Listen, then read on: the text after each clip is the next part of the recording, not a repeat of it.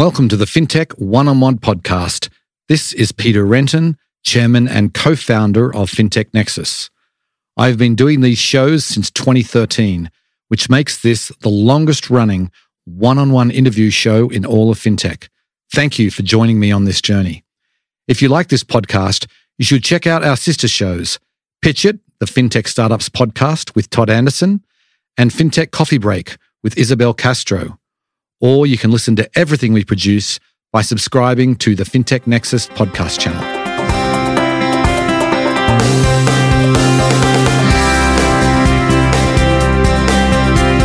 Before we get started, I want to remind you about our comprehensive news service. Fintech Nexus News not only covers the biggest fintech news stories, our daily newsletter delivers the most important fintech stories into your inbox every morning, with special commentary on the top story of the day. Stay on top of fintech news by subscribing at news.fintechnexus.com/subscribe.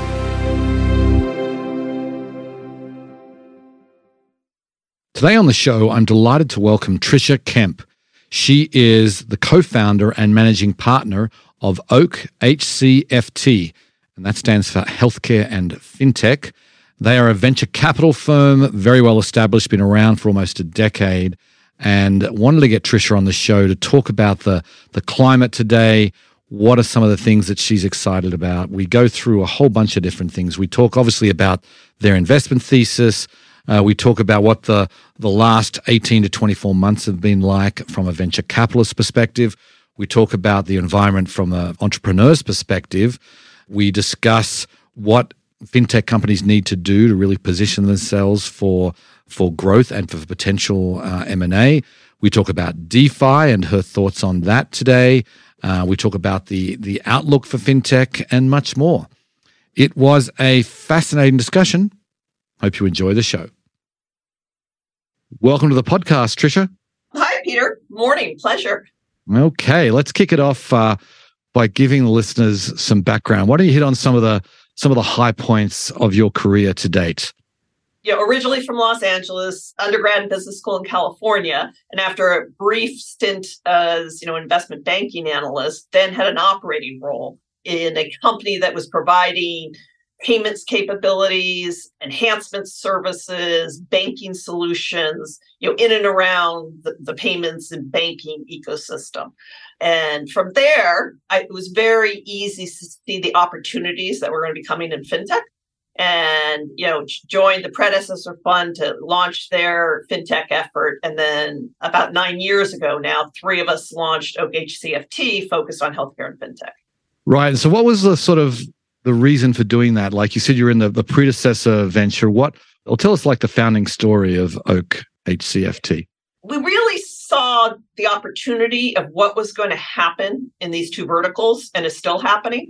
Mm-hmm. There's, as we all know, there's been 10, 15 years of progress, and there's going to be another 2 decades of making use of data, being more efficient, automating payments and processing in healthcare and fintech.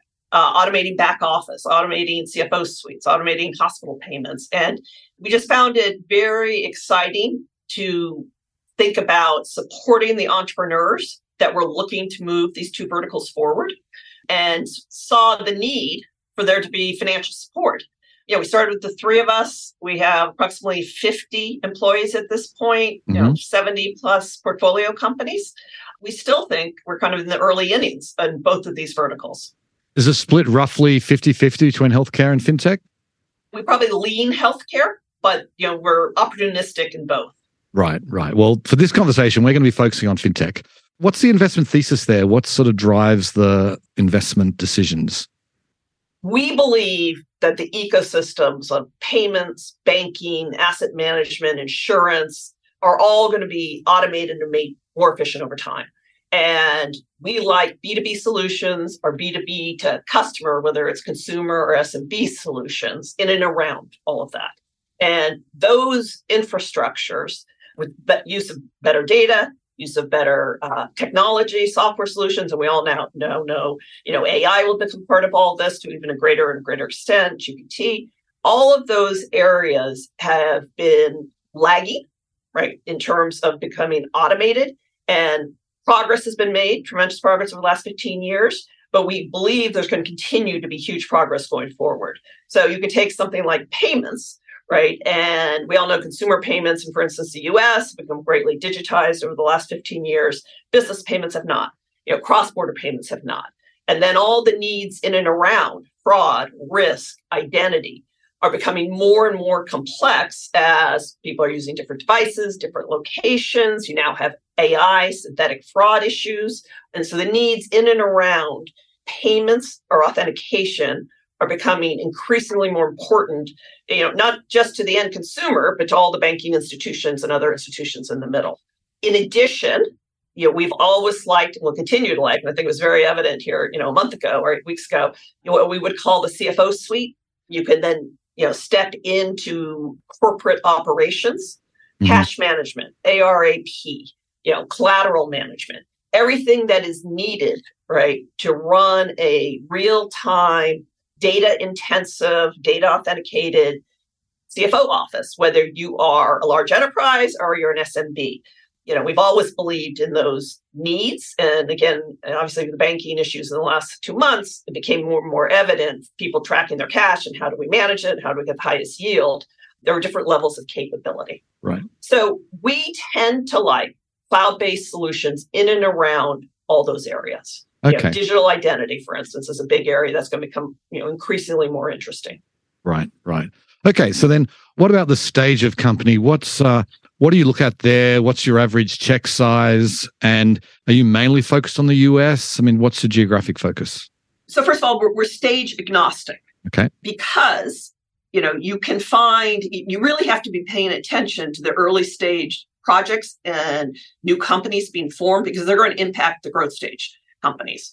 A majority of what we do are growth stage investments, but we do 15, 20% earlier stage in and around these areas. We write checks from, anywhere on the low end of 20 or 25 up to, let's say, 70, 75. Primarily US, but in Fintech, we have a handful of European companies, and we have 7 out of Tel Aviv, and then we have a handful out of Latin America. Mm-hmm. Okay, interesting. And so what's the size of the fund that you're investing from?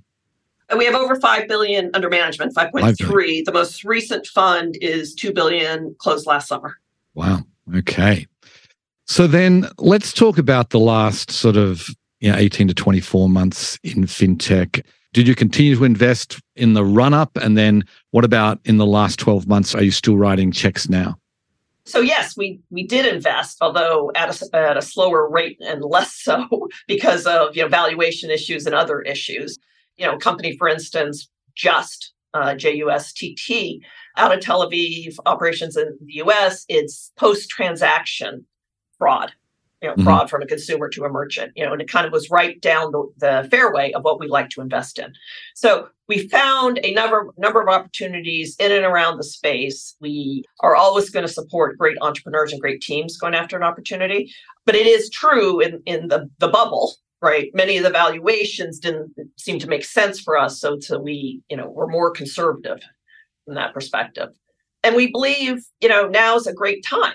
You're going to have well-funded startups as well as legacy players have the opportunity to make acquisitions, have the opportunity to tuck in capabilities that otherwise wouldn't. So I actually think you're going to have winners out of this, and it's a great time to be investing. Right.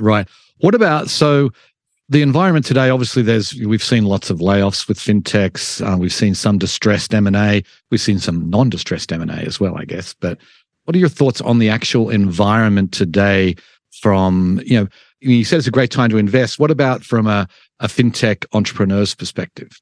The opportunity's there. There's still a huge need. And I actually think the past couple of months, again, the CFO suite is an obvious example of the need to have the right tools right in front of you to manage this. So, I believe that actually, from an entrepreneur's perspective, you're going to potentially lose a lot of the Me Too companies and lose the long tail, but the opportunity is there, right? So the ability to build a company that can be marketed and sold to enterprises or SMBs or mid-level companies that is helping them run, whether it's their financial office or it's whether sending payments or bills or accounts receivable, whatever it might be. I think all the need for all that's been highlighted. We all know that profitability needs to be more on the horizon, growth plus a sustainable business model, right? And so I actually think from an entrepreneur's perspective, it's great. You can kind of take a breath and you can build a sustainable company going after these opportunities. The opportunities haven't disappeared. The needs haven't disappeared. Right. But so if you're one of those companies that's struggling to get to profitability, though, I imagine it's a really bad time for you. You must have some, I imagine, in your portfolio, no need to name names, that aren't hitting the numbers that they expected. How are they navigating it? Well, first of all, very few, if any. Well done. I'd say. Well, then you might have to find a home, right? That you're part. If you have a solution that's needed, and you could become part of a larger platform, right? Number one. Number two, there are a number of strategic investors who are actually taking the opportunity to support some of these companies, and they might actually be a great investor for a number of these companies because they also help. They might be distribution arm, they might be, a potential large customer. And I would keep figuring out, are those sorts of partnerships what makes sense right now? Mm-hmm, mm-hmm. I mean, M&A has, as I mentioned, it's ticking up in fintech. Let's take aside the distressed M&A because there's going to be some acqui-hires and different things that really are not kind of a great outcome for the entrepreneurs. But interesting, you talked about this is a great time to consolidate and to, how do fintech entrepreneurs position themselves, those that are in good shape, for a really successful exit for their investors and themselves? So what are some of the keys there? Well, and this is a little bit of our approach, but we've always believed that the majority of fintech exits are sales to strategics. And the way you can position yourself for that is you have those relationships, right? You have relationships as customers or as financial investors, and you're known to the 5 or 6, potential acquirers over time. So they have time to get to know you.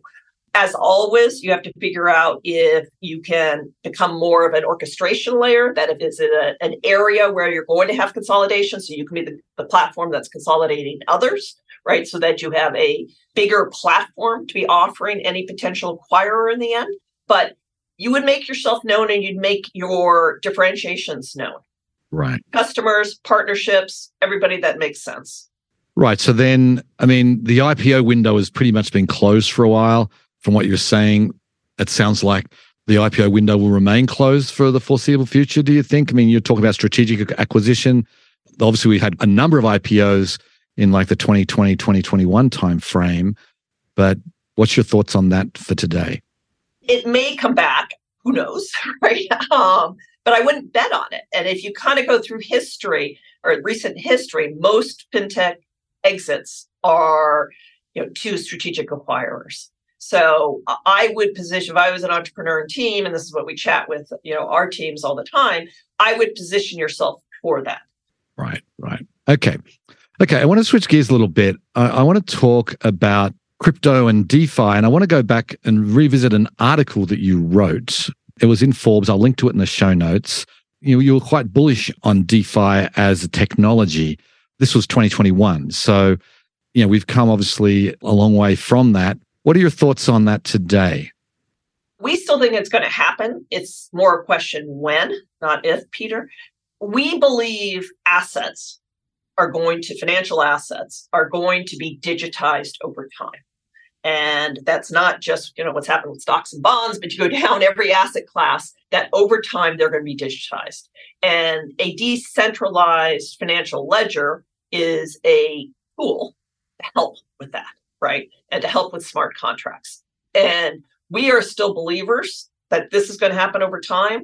It might just take longer, given what's happened the last 18 months. The use cases are evident. The support, I think it's going to take longer to come, and you need the correct regulatory environment, and hopefully that will come along. But decentralized finance and decentralized ledger technology is useful in a number of scenarios, and we believe in the digitization of many assets. Mm-hmm. And we have a company, Paxos, right? That basically that's their mission. Right. So then you would consider in the future making more investments in this space? I think that, yes, we would. I do believe we all need to figure out how the regulatory framework shakes out. You don't want to put yourself at risk of the regulatory framework changing. And so, hopefully, all right, there will be greater direction in the United States over the course of time. But as we all know, decentralized finance is cross-border.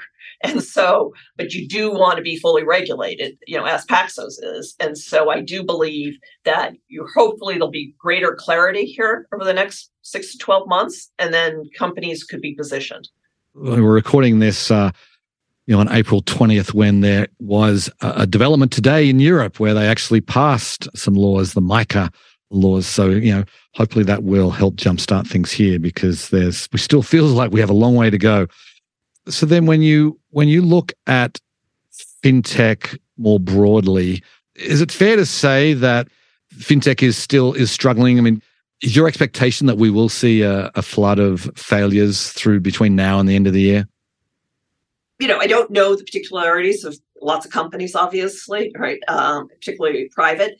I would say, and you see this in the public indexes and the public stock prices. I think payments companies, enterprise software companies generally are all doing well. I think that you have certain verticals, buy now, pay later, but we have a great company in that space, Plazo, down in Latin America. But the other players, lending companies, direct to consumer companies are going to have a harder time, right? And any company that's sort of a Me Too company that, didn't get scale velocity and didn't get themselves on the path to profitability, may have a harder time. Yeah, that makes sense. So then I'm interested in the payment space too, because, we had sort of this wave of innovation a decade ago with the wallets that came out, and then was slow to adopt. I mean, within payments, I feel like it's like we're recreating the payment system right now. I mean, like Visa, MasterCard, American Express have had an oligopoly for a long time in the Western world, not so much outside of that. But how do you see sort of payments evolving over the next few years? Well, a little bit what I said earlier, we believe B2B payments will greatly evolve, Peter, and it might evolve via vertical, in certain different ecosystems. And you might have those payments tied into other platforms, ERP platforms, for instance. So there's greater control out of the CFO office. The opportunity outside the United States is enormous. And, we have a company, Rapid, RAPYD, which, does payments, 150 plus countries. There's enormous need and social need to automate, digitize, track, make fully compliant 75% of the payments in the world outside the United States. So we believe there's going to continue to be huge progress in and around all that. And we believe there are going to be vertically specific solutions for an enterprise, mid-level, or SMB player in the B2B ecosystem. Right. The CEO of Rapid, he was the previous episode on the podcast. Hasn't been published as we're recording this, but it will be by the time it's out. Great. So really great company. So then what about regions? Companies like Rapid are global, but operating in places like Latin America. I mean, maybe what are your thoughts on Latin America specifically? You've got a couple of different companies. Are you bullish on that region over others, or how do you sort of view the different regions that you invest in? We're very bullish on Latin America. Now, I mean, there are other regions in the world to be bullish on. Many people talk about Africa, for instance, right? But from what we can cover, Latin America makes tremendous sense. And I mean, we all know the stats, a much higher percentage of people unbanked in Latin America. You see anywhere from 30 to 50% in publications, a higher percentage of people without credit. Again, why we're excited about our company, Plazo, down in Mexico City. And the pandemic highlighted the need for people to become digitized and for businesses to become digitized. So in a place like Latin America, we believe that there's sort of a social need, and you now have government backing to sort of push many of these solutions and fintech companies forward. And, we all know, and we've all read all the discussion about, Mexico being the supply chain to the US and to Canada, et cetera. And again, the need for B2B payments, the need for it to become more digitized is very evident. Now it has to get from here to there. And, we believe it's an opportunity, and we believe it's going to happen. Right. And then what do you think about the funding environment? We went through the 2010s, fintech became more and more popular, and then it just exploded during the pandemic. And now it's kind of gone back. The pendulum has swung all the way back the other way. I guess the question is, when do you expect to have a normal funding environment? What is a normal funding environment for fintech? This might be getting closer to a normal funding environment. Yeah. I mean, first of all, it does the entrepreneur and the management team, no benefit to raise at enormous valuations very quickly, right? I mean, you really kind of want a process and the time for both investors to get to know companies, for the valuations to make sense, so that companies don't end up underwater, for there to be a real plan to a potential exit. And so we believe it might be setting itself back to normal. We'll see is the answer. There'll be a shakeout of companies, as we discussed earlier, over the course of the next 9, 12, 18 months. And I think that you will have the core investors like us. I mean, there are a number of investors that focus on fintech. The fintech investors believe in fintech, right? And, we believe in the management teams, and we believe in the solutions. And so the opportunity to support those entrepreneurs in those efforts is still there. You might lose some of the investors, many people call them tourists, right, who are kind of swinging in and out of fintech. But, the true believers, I think, are going to be here to support the ecosystem going forward. Right. Okay. So last question then, as sort of you kind of look at the fintech landscape and looking at the investment opportunities that you've talked about, there's a lot of opportunity, but what's most exciting to you, do you think, right now? If we were going to pick one vertical, I mentioned it earlier, fraud, and then what I'd call identity, right? And of course, this is all being enhanced by AI and now being enhanced by GPT, right? And so identity and fraud are going to have an enormous arc over the next 10 years, right? As everything's becoming more and more digitized. And whether it's a consumer or a business, the ability to identify who is on the other end of a communication or a transaction or an engagement is critical, right? And as the world is becoming more digitized, that need is going up and to the right.